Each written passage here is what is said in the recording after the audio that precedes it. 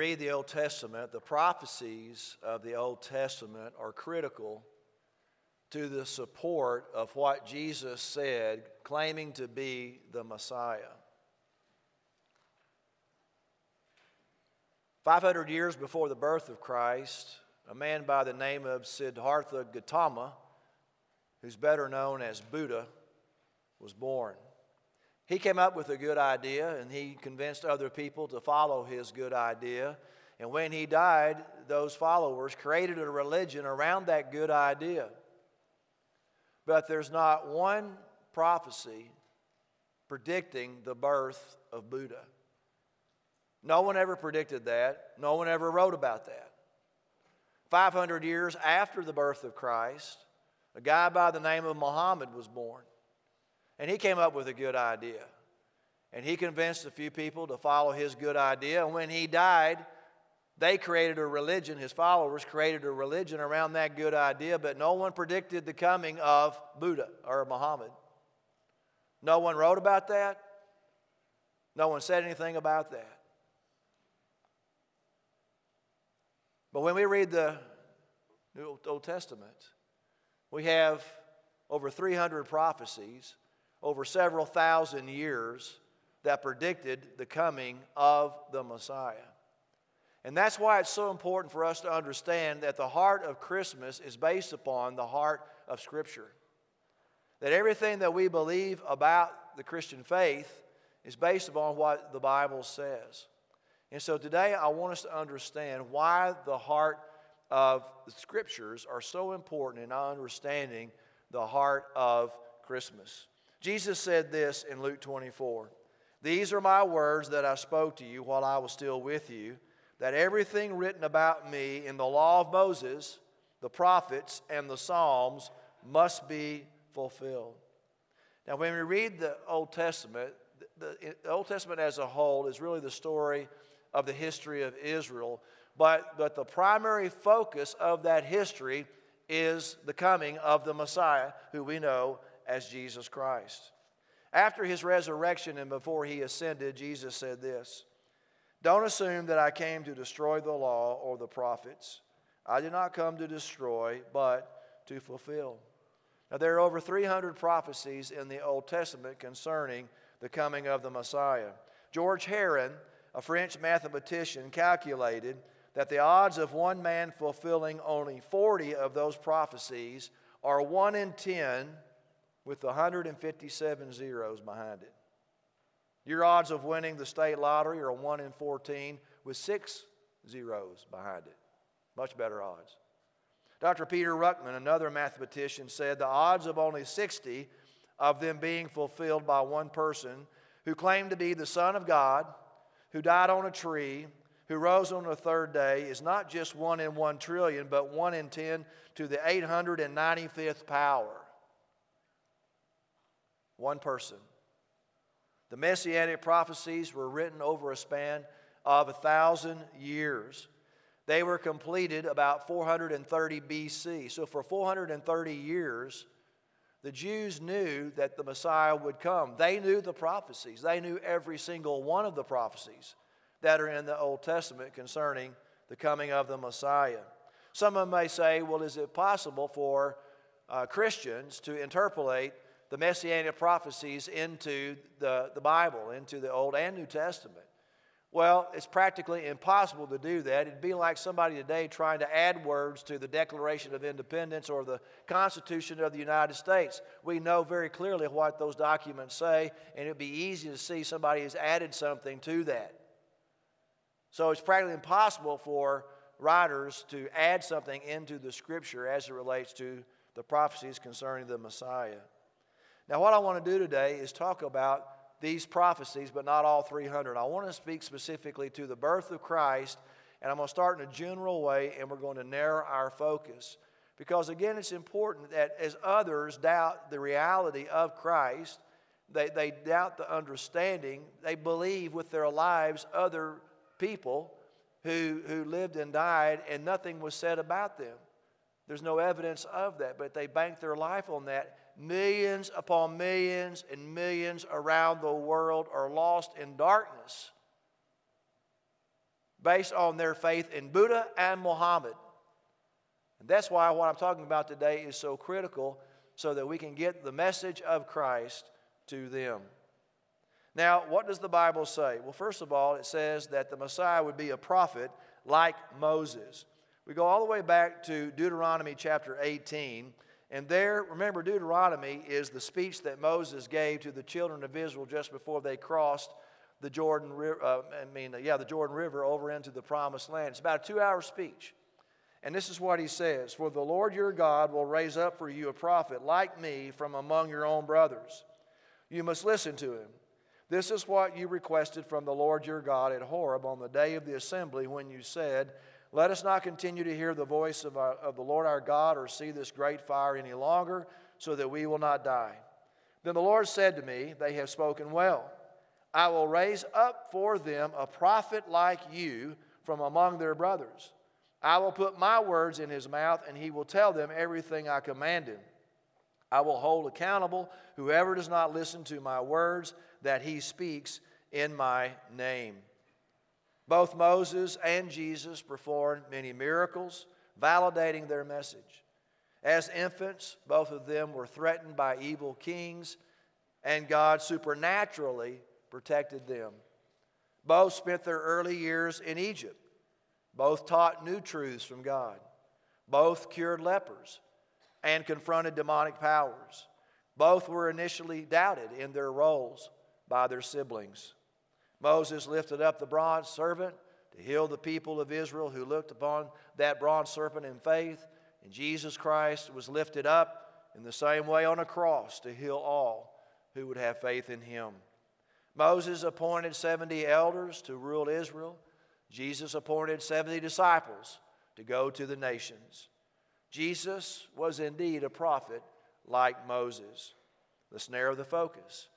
Then we find the Messiah would be a descendant of Abraham. Genesis 12, all the people on the earth, God says, will be blessed through you, speaking to Abraham. Genesis 18, Abraham is to become a great and powerful nation, and all the nations of the earth will be blessed through him. Peter, in his sermon in Acts chapter 3, says this: "You are the sons of the prophets and of the covenant that God made with your forefathers, saying to Abraham, 'And in your seed all the families of the earth will be blessed.' God raised up his servant and sent him first to you to bless you by turning each of you from your evil ways, raising up Jesus to come to the children of Israel, but who rejected him." What does Matthew say? The historical record of Jesus Christ, the son of David, the son of Abraham. The Bible says that Messiah would be a descendant of Isaac. Genesis 21, but God said to Abraham, "Your offspring will be traced through Isaac." Luke writes, Jesus, son of Isaac. Abraham had 2 sons, Ishmael and Isaac. By stating that the Messiah would come from the line of Isaac, God eliminates half of Abraham's descendants. Now we continue to narrow. He's to be a descendant of Jacob. Numbers 24, "I see him, but not now. I perceive him, but not near. A star will come from Jacob, and a scepter will arise from Israel." Luke writes, Jesus, son of Jacob. Isaac had 2 sons, Jacob and Esau. God is again eliminating half of the descendants.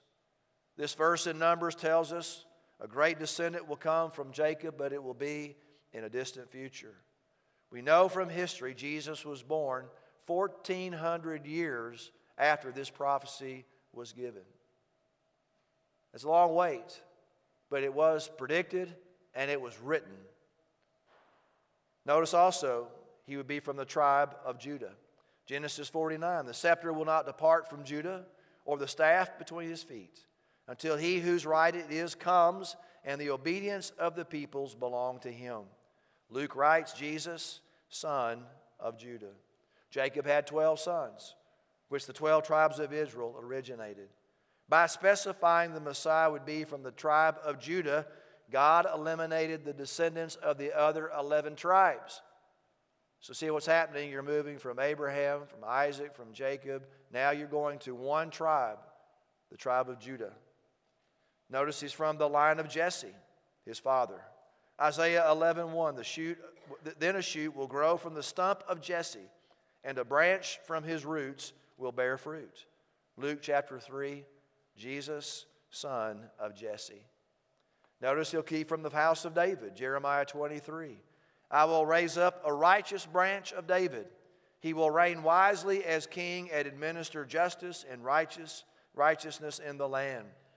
Luke writes again, Jesus, son of David. The Bible says that he will also be the heir of the throne of David. Isaiah 9. He will reign on the throne of David and over his kingdom to establish and sustain it with justice and righteousness from now on and forever. Luke writes, he will be great and will be called the Son of the Most High, and the Lord God will give him the throne of his father David. He will reign over the house of Jacob forever, and his kingdom will have no end. The Bible also says, again, narrowing our focus, that he'll be born to one woman, but to a specific woman, born to a virgin. Isaiah 7, therefore the Lord himself will give you a sign. This is how you're going to know. This is a prophecy. How are you going to know this is the Messiah? The virgin will conceive, have a son, and name him Emmanuel. Matthew 1. Now all this took place to fulfill what was spoken by the Lord through the prophet. See, the virgin will become pregnant and give birth to a son, and they will call him Emmanuel, which is translated, God is with us. Now, what does the Bible say in Luke chapter 1, verse 26? In the 6th month, the angel Gabriel was sent by God to a town in Galilee called Nazareth, to a virgin engaged to a man named Joseph of the house of David. The virgin's name was Mary. And the angel came to her and said, rejoice, favored woman, the Lord is with you. But she was deeply troubled by his statement, wondering what kind of greeting this could be. Then the angel told her, do not be afraid, Mary, for you have found favor with God. Now listen, you will conceive and give birth to a son, and you will call his name Jesus. He will be great and will be called the Son of the Most High, and the Lord God will give him the throne of his father David. He will reign over the house of Jacob forever, and his kingdom will have no end. Here it is. Mary asked the angel, how can this be since I've not been intimate with a man? The angel replied to her, the Holy Spirit will come upon you, and the power of the Most High will overshadow you. Therefore, the Holy One will be born and will be called the Son of God. Now, the Hebrew word here for a virgin could also be translated young woman. There's been debate about that. There's no instance where it can be proved that this word Alma designates a young woman who's also not a virgin. It's the only Hebrew word that signifies an unmarried woman. Another word in the Hebrew is the word Bethula. It's translated virgin, but it can mean one who is a virgin and one who's betrothed but actually married. The word Alma that is used here, it combines both the ideas of being a virgin and being unmarried at the same time. Notice also that now this woman is going to give birth in a specific place. He will be born in Bethlehem. Micah 5:2, Bethlehem Ephrathah, you are small among the clans of Judah. One will come from you to be ruler over Israel for me. Matthew writes, after Jesus was born in Bethlehem of Judea, in the days of King Herod, wise men from the east arrived unexpectedly in Jerusalem. By pinpointing the exact city where the Messiah would be born, it eliminates every other city on the planet. That this one who's a descendant of Abraham, from Abraham, Isaac, Jacob, from the father Jesse, to a virgin in a city called Bethlehem. One place. It eliminates all the other places. Remember, it was just a small village. There weren't many men or women in this village to begin with. So Christ's birth in Bethlehem was not the choice of Mary and Joseph. It was the choice of Caesar Augustus, who gave a decree that all should be taxed and go back to their home town. And Joseph's home family was from Bethlehem. Notice also there would be the slaughter of children. Jeremiah 31. This is what the Lord says. A voice was heard in Ramah, a lament with bitter weeping, Rachel weeping for her children, refusing to be comforted for her children because they are no more. What does the Bible say in Matthew chapter 2, beginning in verse 16? Then Herod, when he saw that he had been outwitted by the wise men, flew into a rage. He gave order to massacre all the male children in and around Bethlehem, who were 2 years old and under, in keeping with the time he had learned from the wise men. Then what was spoken through Jeremiah the prophet was fulfilled, what I just read. A voice was heard in Ramah, weeping in great mourning, Rachel weeping for her children, and she refused to be consoled because they were no more. The Bible also says the Messiah will escape to Egypt. Hosea chapter 11, when Israel was a child, I loved him, and out of Egypt I called my son. Matthew chapter 2, so Joseph got up, took the child Jesus and his mother during the night, Mary, and escaped to Egypt. He stayed there until Herod's death, so that what was spoken by the Lord through the prophet might be fulfilled. Out of Egypt I called my son. That's one of the most fascinating scriptures in all the Bible, pinpointing exactly that he would come out of Egypt. The Bible also says that a messenger will precede the Messiah. Isaiah 40, a voice of one crying out, "Prepare the way of the Lord in the wilderness, making a straight highway for our God in the desert." Malachi chapter 3, "See, I am going to send my messenger, and he will clear the way before me. Then the Lord you seek will suddenly come to his temple, the messenger of the covenant you desire. See, he is coming."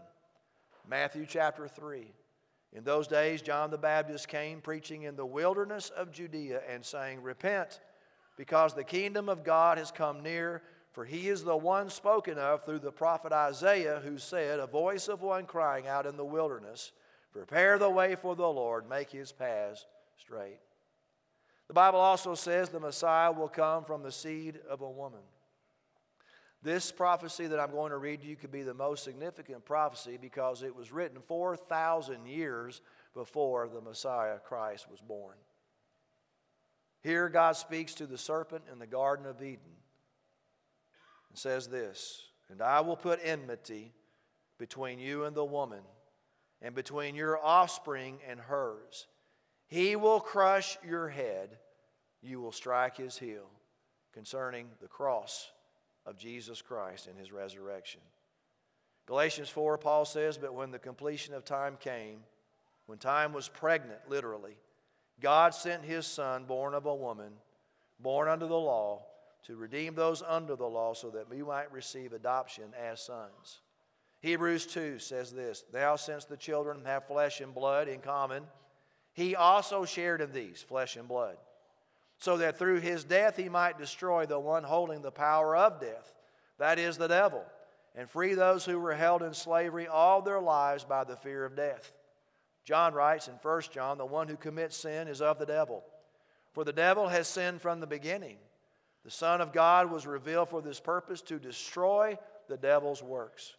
Revelation 20, "The devil who deceived them was thrown into the lake of fire and sulfur where the beast and the false prophet are, and they will be tormented day and night forever and ever." Which leads me to a summary of really what's going on here. There are 300 prophecies concerning the coming of the Messiah the first time. But did you know there is 1,845 prophecies in the Old and New Testament concerning the second coming of Christ? 7 out of 10 chapters in the New Testament refer to the second coming of Christ. 1 in 30 verses in the New Testament concern the second coming of Christ. If all 300 plus prophecies in the Old Testament were fulfilled by the coming of one person, Jesus Christ, you can bet your life, literally, that all 1,845 prophecies in the Bible are going to be fulfilled concerning the second coming of Christ. Look, we know that the coming of Christ fulfilled those prophecies. So what makes us believe that the second coming is not going to be fulfilled? If God was faithful to the first coming of Christ, he certainly will be faithful to the second coming of Christ. Now, what does all this mean? Well, it means this, that the Bible is reliable.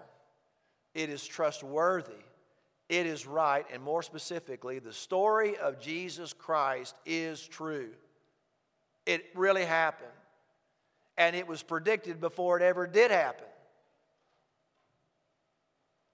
Millions of people are believing a lie on two men who lived and died, who came up with a good idea, but a good idea that has led people straight to hell.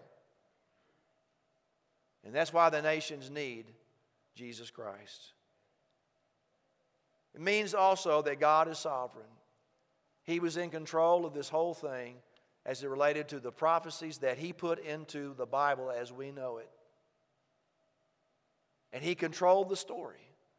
He controlled the historical events, every single one of them. And God is in control of the world today. And He's in control of your life. You can trust Him. It also means that God is at work. When there was the silence, for 400 years, there was the prediction of the coming of the Messiah. The Old Testament had been canonized.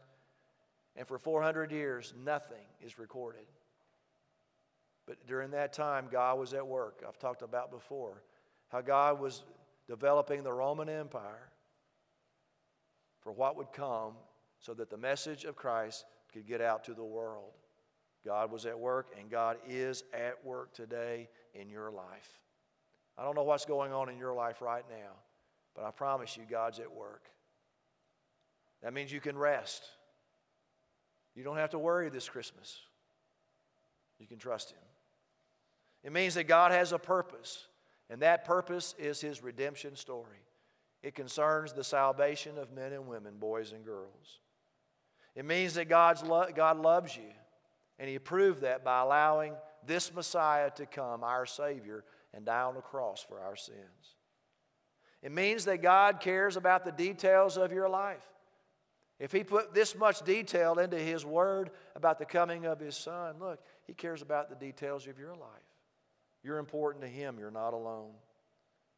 But most important, He wants you to receive the gift of His grace, Jesus Christ. Well, Pastor, why is that important right now? Well, I'm going to give you an illustration of why. You know, in Japan, they celebrate Christmas much like we do. They make it a big deal. They exchange the presents. They have the Christmas tree. They do the decorations. They sing the Christmas carols. They do a big deal about Rudolph and Frosty, you know, the snowman, and all the rest of it. It's a big deal.